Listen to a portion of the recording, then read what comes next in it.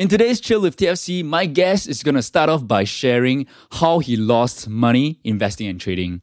I know we're not here to learn how to lose money, but there are important lessons to learn to help us avoid it. My guest even divided into stages of losing money. So let's find out how to overcome those stages so that we can move on to growing our wealth. We're going to cover different asset classes, including a REITs outlook for 2022. What should your strategy be at different age and different stage in life? Let's find out if your portfolio is suitable for your current situation. Hiring for your small business? If you're not looking for professionals on LinkedIn, you're looking in the wrong place. That's like looking for your car keys in a fish tank. LinkedIn helps you hire professionals you can't find anywhere else, even those who aren't actively searching for a new job but might be open to the perfect role. In a given month, over 70% of LinkedIn users don't even visit other leading job sites. So start looking in the right place. With LinkedIn, you can hire professionals like a professional. Post your free job on linkedin.com/people today.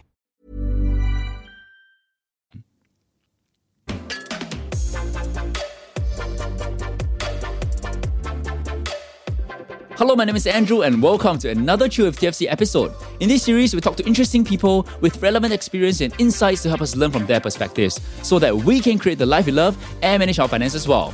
The last time my guest was on this show, he was sharing with us about REITs and he has some solid insights because he's a practitioner himself. Apart from being a REIT specialist, he's also a financial advisor who's helped his clients with retirement planning solutions. Once again, let's welcome Kenny Low. 3 different stages to losing money. What do you mean? Correct. When I first started off, it's basically ignorant. That is the first stage. Ignorant. Yeah. So basically, just listen to stock tips. You don't know what you're doing. Don't even know how to do the work. You just listen to colleague. Hey, maybe you invest in this stock. Why? They'll explain to you why they invest in this stock. Then you just follow. But after investing, then they never tell you that if a fundamental weaken or they want to take profit or they want to sell, they never tell you. That's why you're just holding the so-called money losing, that kind of stock. Then after that, you just lose money, don't know what's going on. So that's the first stage, the ignorant, basically without any proper investing knowledge and basically just listen to stock tips. I think quite a number of the retail investors out there, they are in this stage. Because I am giving a tuition, I'm also giving a webinar. It's quite typical question. From the question they ask, I know that they really know nothing much about investing. They just ask which one good to invest. That's it. Sounds familiar. That's how I started. I read some blog, I read about this company, and then I invest, not knowing what to do. Yeah, exactly. Ignorance. Okay. Yeah. So after that, I found that this is something is not good because no matter how, I really need to understand how to do the valuation of the stock itself. That's why I go attend some of the courses to understand about the fundamental analysis, technical analysis. That's how I get started. But normally when you attend this kind of courses, the trainer itself, they're rah-rah. They make the whole thing so simple and it's very easy to make money. And that will really boost our ego and also our urge to go and trade. And beginner luck in the investing world is really true. When I first started investing or trading after attending a course, actually the first month itself, I make $4,000 just within 1 month. I'm so proud, so excited. I told my mother, I think I can quit my job and become a full-time trader. Right. Yes, exactly. Then, of course, because when you are in a very good winning start and you tend to increase your bet. So second month onwards, I increase my position sizing.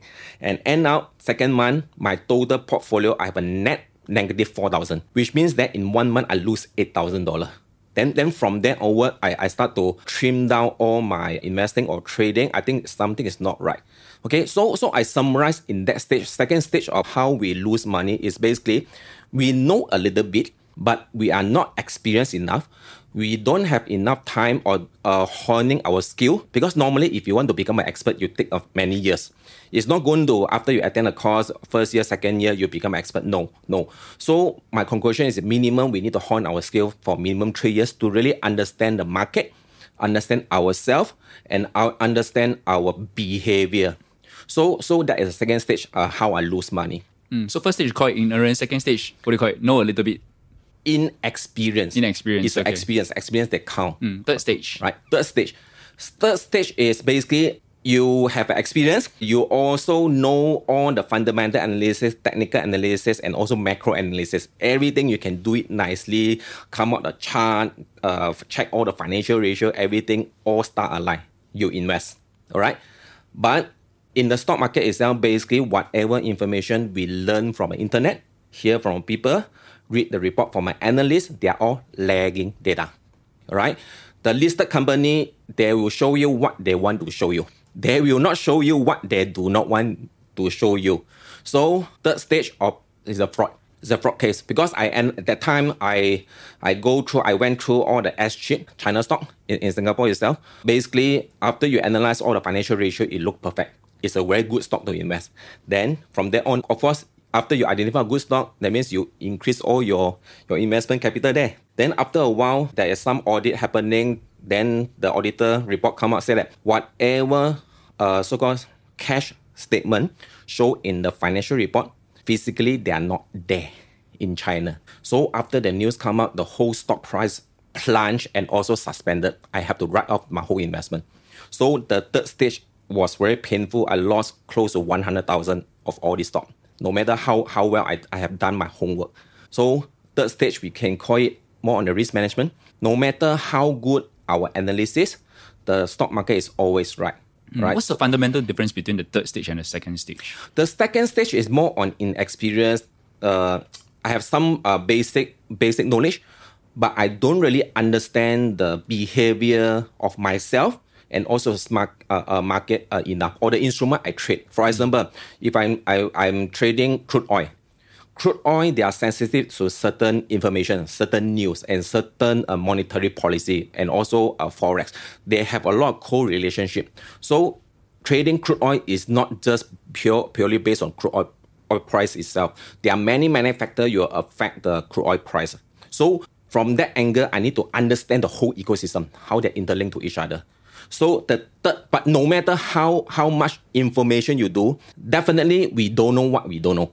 So that's why no matter how much we have done our homework on the third stage, if we miss out something, that something can be very crucial and make us lose money. So what is that thing? We don't know. So in order to avoid that, it's important for us to diversify. That's how my diversification come in. No matter how, we will definitely, I say definitely, make mistake in the stock market, in the investing world. The key thing here is when we are wrong, we have to limit our exposure. Okay. We were definitely wrong. So the conclusion you came to was that diversification is very important because we're talking about these three stages of losing money, still losing money. You have to go through all these three stages, right, before you go to the so-called making money part. Right. The risk management come in. Once I went through all these three stages, after that, I start to focus on all different asset classes and also see how I can diversify into some of the non-market correlated so that they don't correlate to each other. Then from there onward, my investment portfolio will start to grow. Okay, so that's how you approach your own investing and how you actually help your clients with their personal investing as well. Yes. That's why the behavioral coaching is very important when I'm helping my client. I have to keep telling them that diversification, and they don't believe it. Because like 2 days ago, I just explained to one client that for them, they find it too much homework. Because I told them that when I help you to build a portfolio, I will build a portfolio consists of about 20 REITs. They say, wow, 20 REITs, how am I going to monitor? You just tell me 1 or 2 REITs, then I'm done. Right? I tell them, no. If you want me to help you to manage, I can never buy you 1 or 2 REITs. If you just want to focus on 1 or 2 REITs, sorry, I can't do it for you. Because I totally understand if something goes wrong, it will go wrong. Murphy Law apply. You mentioned behavioral coaching. Is that part of your work? How do you do that anyway? How do you coach someone on their behavior? Because, for example, when the market is very bullish now, typically during this period, because December rally. REIT is not doing well. REIT is not doing well. Not saying not doing well, he has been moving sideways for more than 1 year, 1.5 years. That's why some of the investors, they are losing patience, right? Then they forget about what is the primary objective they want to invest in REIT. The primary objective investing in REIT is for the dividend. The capital gain is never come into the picture. It's a plus point. But when they see that some other stock, for example, US S&P 500, they keep going up, they want to switch. It's a typical behavior. Then I told them that now S&P 500 is going at close to the historical high. right? But as a retail investor, you want to chase that one. Why don't you just wait for a REIT? Eventually, REIT will continue to go up. There will be a rotation. Because when something become more and more expensive, too highly valued, there will be a switching from the highly valued stock to maybe so-called undervalued stock. So there will be the rotation come back. We just need to be patient. Okay. Because US growth stocks and REITs, they serve different functions in your portfolio, right? Right. And that's why you need to be diversified. So, in your opinion, what makes a diversified portfolio? Diversification, okay, basically is I start from an asset class. In the investment place, then most of retail investors, they only know about stocks. But we have a bond market. We have the alternative investment market. REIT is considered alternative investment. And we also have private equity and also some of the debt fund, right? Cryptocurrency and digital fund. There are many asset class over there. You can have some commodities, some futures. There are many there. So when the stock market going higher and higher, the retail investor, they start to lose a patience because they find that, okay, if I don't invest now, FOMO, fear of missing out. If I don't invest now, I'm going to lose out. But they always forget about it. Hey, there are some other asset class undervalued. They are not moving. Actually, you can park your money there first because eventually the rotation you come back at one day.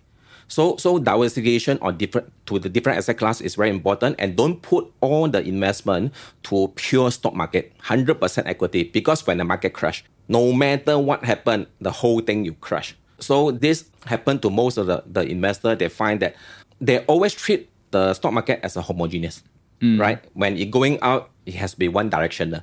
But if you look at it, based on the different geographical diversification, at the present moment, US is getting higher and higher, all-time high. But you look at China, they are more or less a rock bottom. So eventually, the fund, the money, you'll be rotate from the US, the developed market into the emerging market, right? Because you look at the valuation itself, because fund managers, they are not stupid. They can see that China is very cheap at the present moment, and the business still intact. For example, Alibaba, Tencent, we cannot live without them. But at the present moment, of course, the sentiment is very bad there. So as the investor, maybe especially professional investor, we always have a very long-term horizon, right? As long as business continue to do well, the business is intact, there is a demand. There's a demand on the services, and there is a strong GDP growth. You don't really need to worry too much. Just park your money there. After that, just need to manage the portfolio volatility and let the time to do the wonder.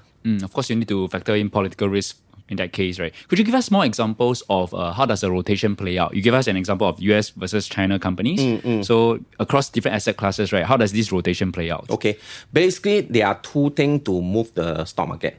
The first thing is the monetary policy, the interest rate. Because interest rate basically is like you press your accelerator or you jam brake, right? To prevent the economy from overheating, or you want to add some fuel in the economy itself.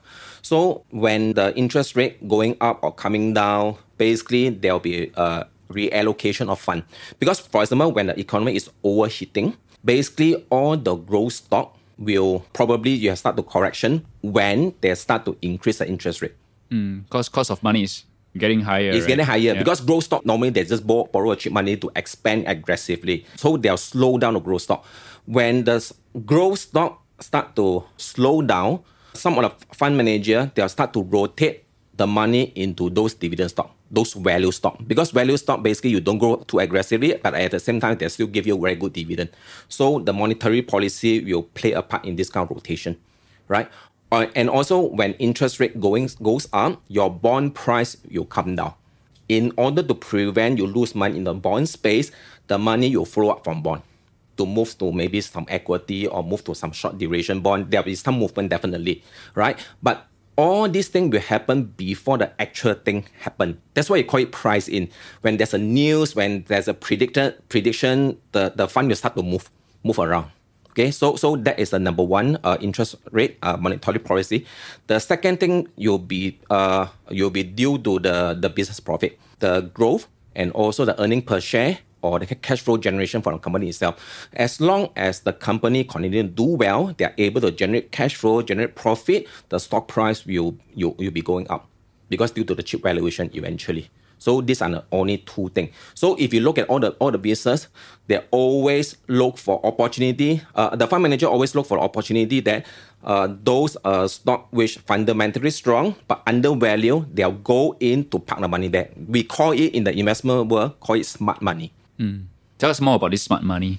Like, what is it called smart money in this case? Okay, smart money, they are not like the retail investor.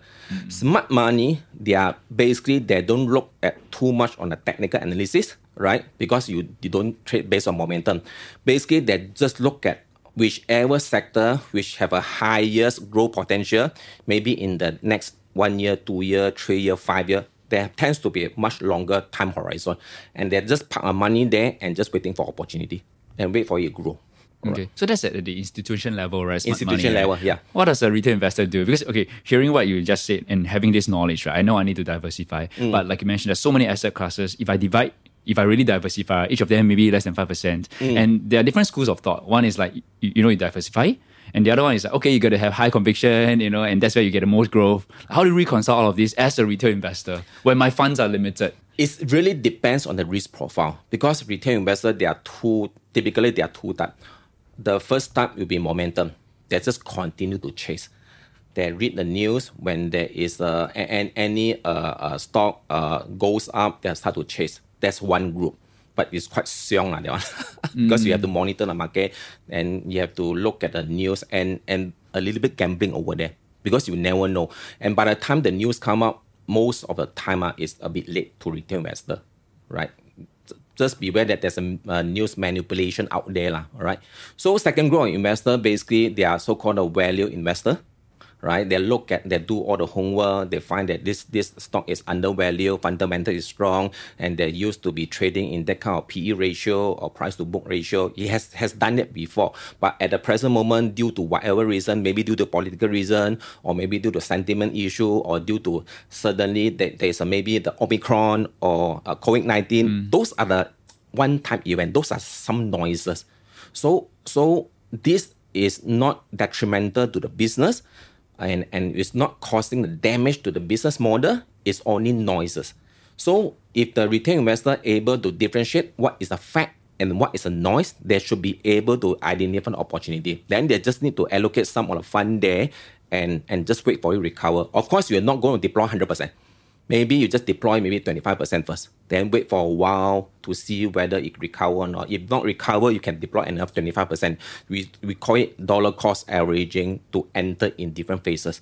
Because you also don't want to get all your money get stuck down there because the timing is very important. You don't want to wait, deploy your money 100% then and wait for 2 or 3 years. Then at the same time, you lose out a lot of opportunity. It's the opportunity cost of parking your money there. Are you talking about deploying 25% in equities as an example?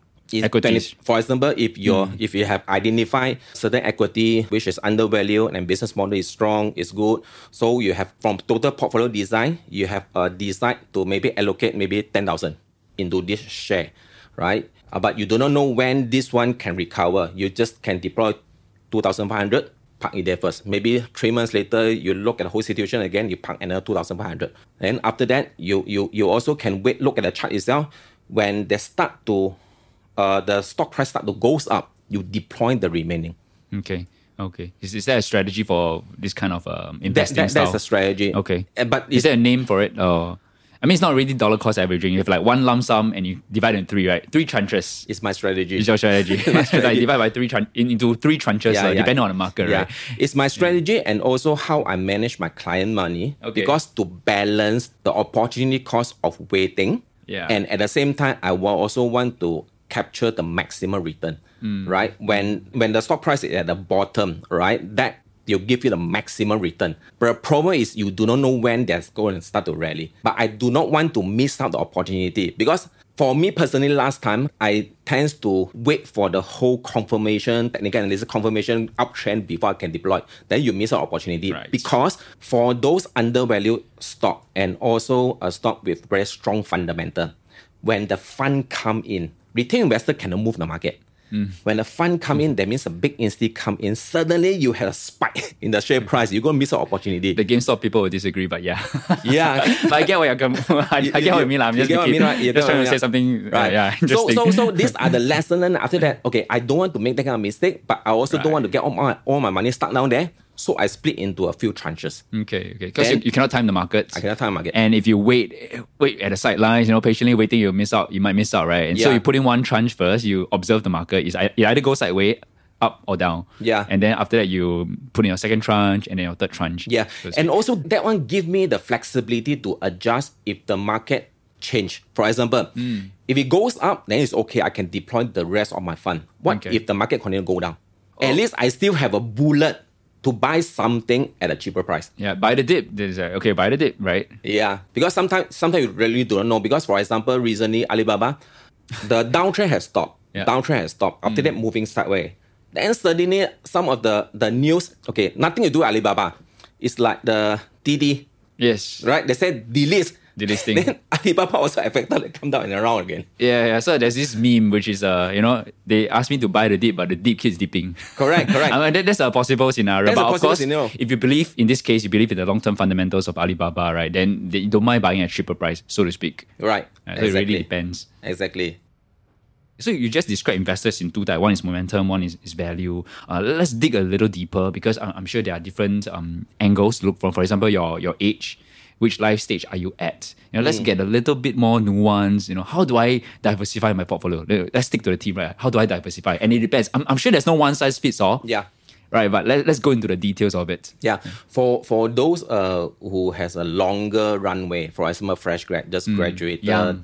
You have but you don't have a lot of money, right? You don't have one lump sum 100,000. Early 20s. yeah. Maybe you have 20,000, and every month you have free cash of about $1,000, $2,000. Monthly income. Right? Yeah, then it's better to use the monthly saving plan. That means you invest regularly every month, consistently 1,000, 1,000, 1,000, and you can choose those stock or unit trust or ETF tends to be more aggressive. Hiring for your small business? If you're not looking for professionals on LinkedIn, you're looking in the wrong place. That's like looking for your car keys in a fish tank. LinkedIn helps you hire professionals you can't find anywhere else, even those who aren't actively searching for a new job but might be open to the perfect role. In a given month, over 70% of LinkedIn users don't even visit other leading job sites. So start looking in the right place. With LinkedIn, you can hire professionals like a professional. Post your free job on linkedin.com/people today. Right?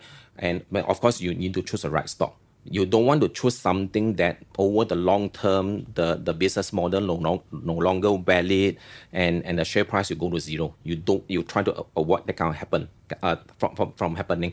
So invest consistently. Go for aggressive growth portfolio over the long term using dollar cost average strategy. Basically, your weighted average purchase price will be lower. You definitely you gain the long term appreciation on the stock market itself. Okay. So can go aggressive for the younger.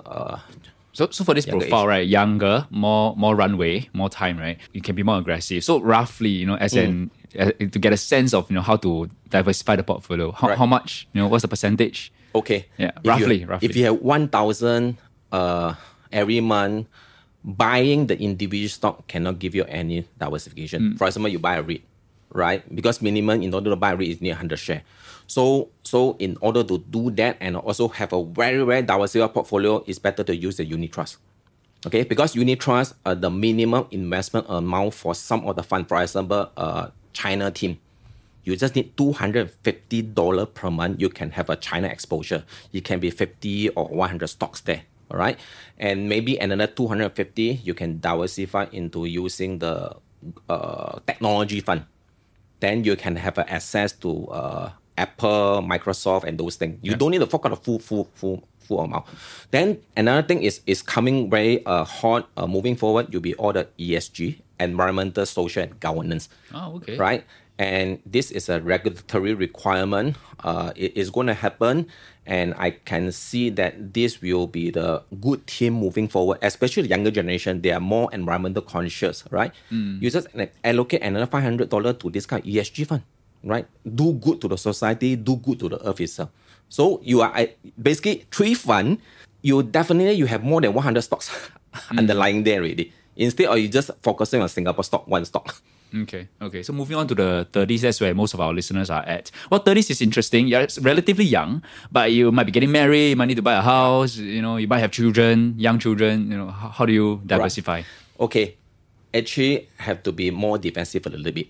Defensive, okay. Yeah, a little bit more defensive because at any one time, you do not want your investment to be locked out, and also you need to prepare the liquidity. When you need money, you can liquidate, you can sell. Yeah, I need to pay your mortgage, for example. Right. So it's important, don't get your investment locked up.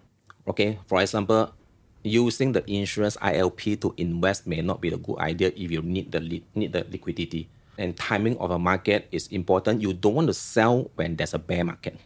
So it's better to have some of a portfolio tends to be more volatile, underlying more volatile, but it'll give you the maximum growth, right? Then some of the portfolio tends to be less volatile. For example, you can allocate into some of the bond fund, or maybe risk tends to be less volatile. At the same time, they also can give you some dividend. Not fantastic, 3, 4, 5%, right? It is also good enough. It's still better than parking your money in the bank.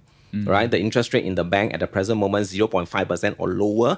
I saw the latest inflation number, 3.2% annual inflation rate in Singapore. It is pretty scary. So if we park the money in the bank doing nothing, definitely our purchasing power. Okay. How about 40s and 50s? Is that where more REITs come in? Because that's our topic when you last came on the show. Yeah. So 40 and 50, we are getting closer to the retirement. Definitely we do not have a long runway, and at the 40 itself, basically we are entering into a midlife crisis. It's quite easier to lose our job. When we lose our job itself, if you need the money, basically we have to get our money from somewhere. Maybe need to liquidate our investment portfolio, right? So it's better to be slightly more defensive, more dividend stock as the so-called cushion, right? Because if one day we lose our job, we are still able to rely on our dividend as a passive income to feed our family, to feed our money expenses. So dividend stock should be the bulk of it. Of course, 40 years old still quite young, right? If they are if they are able to take a little bit risk, maybe 20 or 30% allocate into growth stock. Because if you do not have enough for your retirement, you definitely need to make full use of growth stock to help you to grow your portfolio when you venture into retirement. Right? Okay. All right. When you go to as a retiree, okay, as a retiree, because I saw some retiree, I do not know why they are still spending so much time go and trade all those penny stock. Maybe for entertainment. But if they're trading for retirement, this is something not so right. I mean, just a story, right? So my friend's dad retired recently. Same thing, signed up for some trading course. You know, my friend was so angry because, I mean, from her opinion, the course is obviously out to cheat money. But that's her opinion about the course, right? Not all courses are out to cheat money, of course. But the thing is, maybe you just need to do something at the age, you know, to have something to, you know, still to look forward to. Yeah, they can do something. But first thing first, as a financial advisor, I always recommend and advise this group of retiree. First thing first, you can trade penny stock, trade all the meme stock, whatever stock you take high risk, go ahead, because there's an entertainment. Because when you retire, got nothing to do already. You cannot possibly go on every day go and play golf, and not many people also like to play golf. It might not be fully entertainment though. For my friend's father's case, right? Although there's some base level of wealth to draw from, but the idea that no income is coming in. So assuming you're retired, I really no job income, right? When no income is coming in, right? You might not be used to it. It might feel a little bit scary at that age. Yeah. I tried to become a full-time trader before. It's quite scary. Okay. You set target every day. I need to make $500 from a stock market. And that target will kill you because you end up you're over trading. If you're making money, you look at a few scenarios. If you're making money on a day itself, you find that, today is my day. I'm so invisible. After I make a 500, I think that today, 很顺. Let's go bigger. Right? Maybe you end up losing, right? Now, the other scenario, if today is not your day, you're losing money. But you need to make 500 off the stock market, no? Otherwise, how to feed your whole day, man? Pay for your expenses. Yeah. So they'll end up, they tends to go and overtrade again. Then you lose even more money, right? And the third scenario, the whole stock market itself, there's no signal for you to trade. It's very boring, right? Because sometimes no signal means no signal. You cannot force yourself to trade. They have to do something. Yeah, do something, correct. Right. And you have a $500 target to meet. Then you end up, no trade, you also force a trade. So psychologically, it's really go haywire when you become a full-time trader. But in order to solve that problem, now we change it to another scenario. Let's say that you have already have the passive income portfolio, which are able to really fit your money expense, give you 4,000 passive income. Okay, then you do become a full-time trader. Your psychology is totally different. Yeah. No Okay. opportunity to trade doesn't matter because I have 4,000 coming in for my passive income portfolio, the dividend portfolio. So for the retiree, they should first thing first focus on building a passive income portfolio. Then the remaining money, go and do whatever thing you want. You can take risks because you can afford to lose. Yeah, that makes sense. I mean, as an investor, you really have to overcome some form of psychological biases that you have. As a full-time trader, it's even harder. But of course, some people's temperament suits that. Some people like it, right? But like you said, it's really overcoming your own psychology. Yeah. But to tell you the truth, the successful full-time trader, they always have a passive income portfolio with them. Okay. Always. Nobody go and put the whole retirement portfolio just 100% to trading. No one. Because it's the reward versus risk, that kind of calculation. Right. If you have to pay your monthly expenses purely by your trading income, that's going to screw up your psychology a lot. Right. You're forced to do a lot of things that you might not normally do. Yeah. For those full-time traders, maybe they just first started off with very limited capital that do not have a passive income portfolio. It's very common for them is whatever money they make from a trading portfolio, they'll take out some portion, go and build a dividend portfolio. It's a very, very common practice. Right? To safeguard what you have at the same time to give you a passive income so that you less rely on your trading portfolio. And trading is a full-time job, right? You have to sit in front of a computer unless you use the robot to help you trade, algorithm to help you trade. It's not free. You have to pay for all the subscription. You have to pay for someone to help you to write those scripts. It's not free. So those are really professional traders. And how many of us can make it? As a professional trader, it's not easy. Okay. I've tried before. I tried about 1 week, I give up. Did you get burned or was it just too tiring, too taxing? It's too taxing because there are certain market we can trade, certain market cannot trade. Okay, I just go through with you what happened to me. Try to become a full-time trader for 1 week. 1 week I gave up.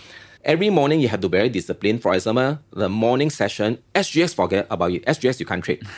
Okay, so forget about SGX market. The only market you can trade in the morning, 9 a.m. is either Hang Seng or Japan. Right? That will be between 9:30 to maybe 10:30, that kind of time frame. Okay, because after a while you go to lunchtime, it's very boring, not moving anywhere. Because trader like volatility.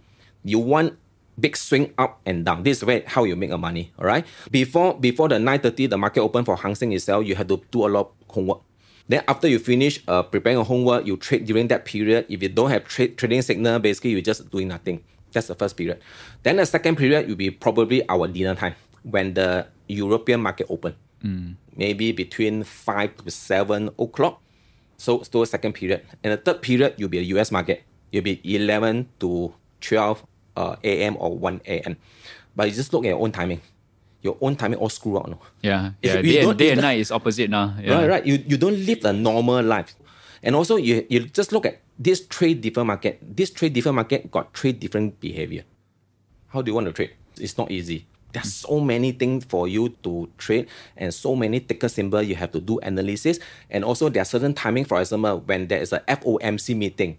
FOMC meeting normally is at 2 a.m. they release a result. FOMC, could you help us define it? Federal Open Committee. Basically, it's a committee in US. They organize, I think, 6 meetings per year. They talk about the monetary policy, whether they want to increase interest rate or decrease interest rate. And normally they make an announcement in 2 a.m. Singapore time. And before they make an announcement, you don't want to trade because it can very volatile. It can go anywhere. And those volatility is not caused by human.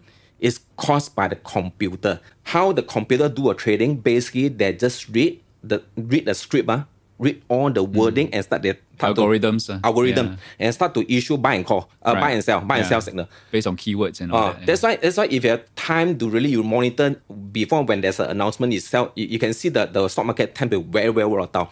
And if you're a trader, you set profit target, you set stop loss. This is how you get all the stop loss all stop out. Going back to our theme of building a diversified portfolio, you mentioned mainly asset classes, but tell us a bit more about country, sectors, different ways of diversifying. So for the retail investor in Singapore, probably they only know about Singapore Stock Exchange. That's why if they want growth, they always complain about Singapore stock market, no growth at all, right?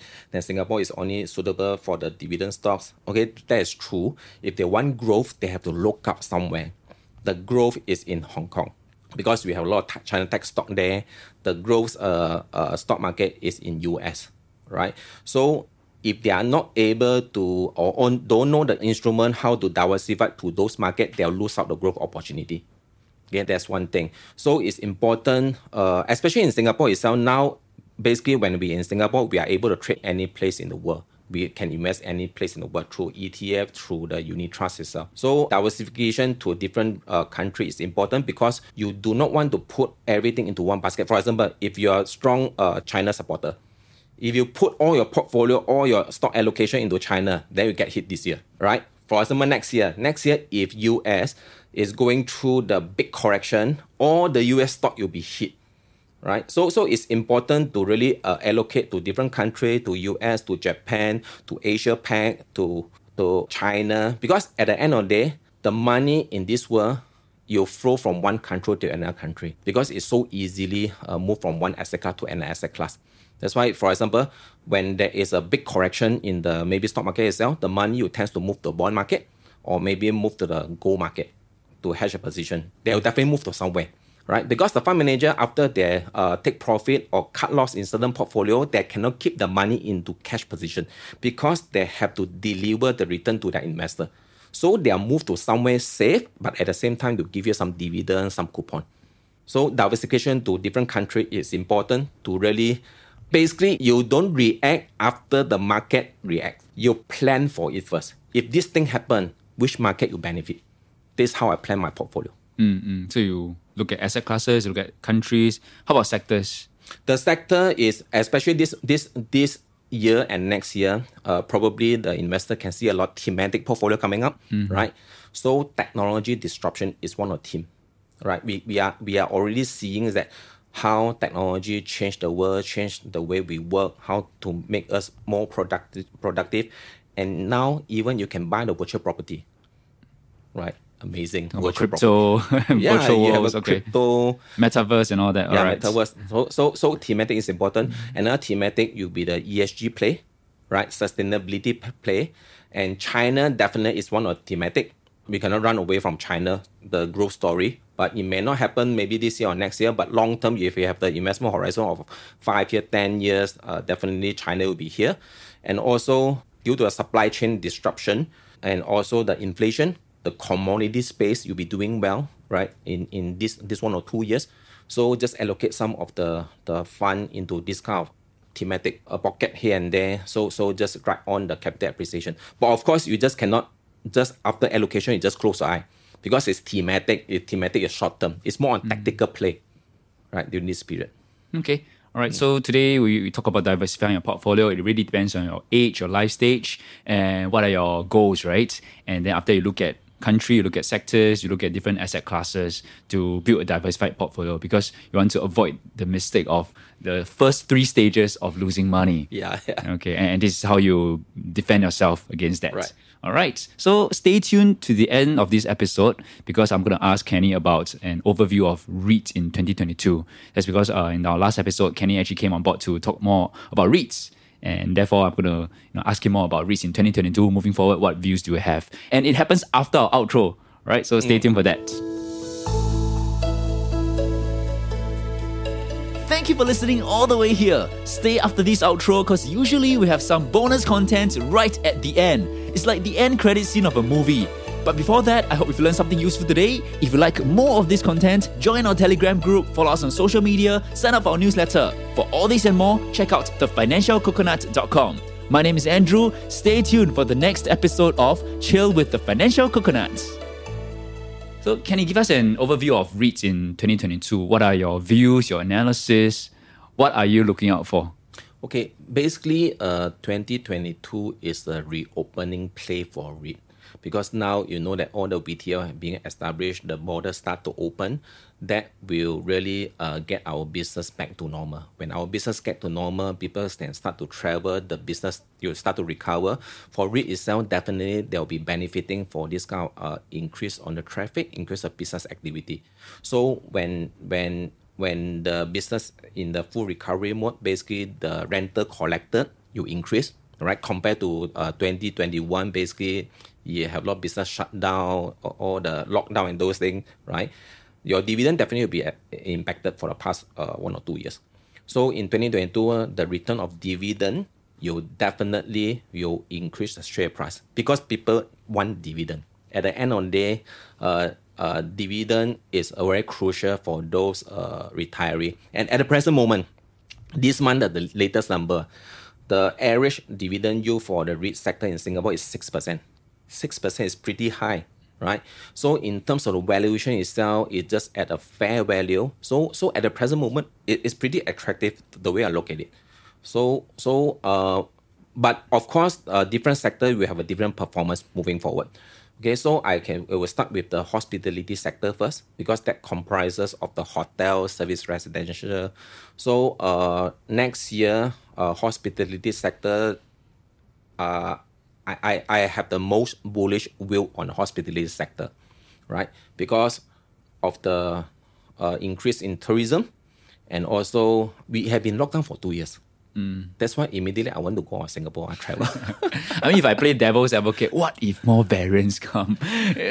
But then, of course, we are looking at it being 2 years already, and then more retail openings. There will be some form of reopening. Right, there will be some form of reopening, and also, if you look at all those countries and all those working adults itself, I think basically they can't afford another round of lockdown. They can't afford because before the virus kill us, we will be killed by the economy first. We have to feed ourselves first. So I think that no matter how unlikely you go back to the full lockdown, right? Of course, there will be a lot of inconvenience, there are a lot of control, there are a lot of testing along the way, but I don't think we'll go back to full lockdown. So this is also another very common question that the investor asked me, will we go back to another market crash or not? Okay. Quite firmly, I will say no. We will not go back to March 2020, the whole market crash, because now we know the virus much more better. We have a vaccine, we have a test kit, and we are able to really do the isolation, segregation, and treatment much more faster. So things is much more better compared to last time. So hospitality is a good reopening play. And the retail sector is the second one, is also good for reopening play, especially for example, if you look at the Orchard Road, now you can start to see Orchard, all the light come out again. You mean the Christmas lights? The Christmas light. Well, our tourists need to come in. Yeah, I think they're coming, but at least you can see that, wow, finally. Some form of life. Some form of life. So those retail mall, you tend to do well if more and more tourists coming back. Okay. So retail is a second bullish play because at the present moment, if you look at historical price to book itself, it is still undervalued, right? There, beside the 5% dividend, annual dividend, you still have probably 20% upside potential compared to the pre-COVID. Look at the chart, look at the price to book, more or less you know that what is the future upside potential already. And when you come to data center, don't need to mention about data center. The digitalization of the economy, the rolling out of the 5G system, you definitely need a lot of data. E-commerce also need a lot of data. Data center is here to stay. So that's why you can see that the recent IPO of a digital core REIT itself is so hot. It's so hot. Data center definitely is a growing asset. I can see that there'll be more and more REIT. You'll be include the data center into the portfolio. And e-commerce logistics.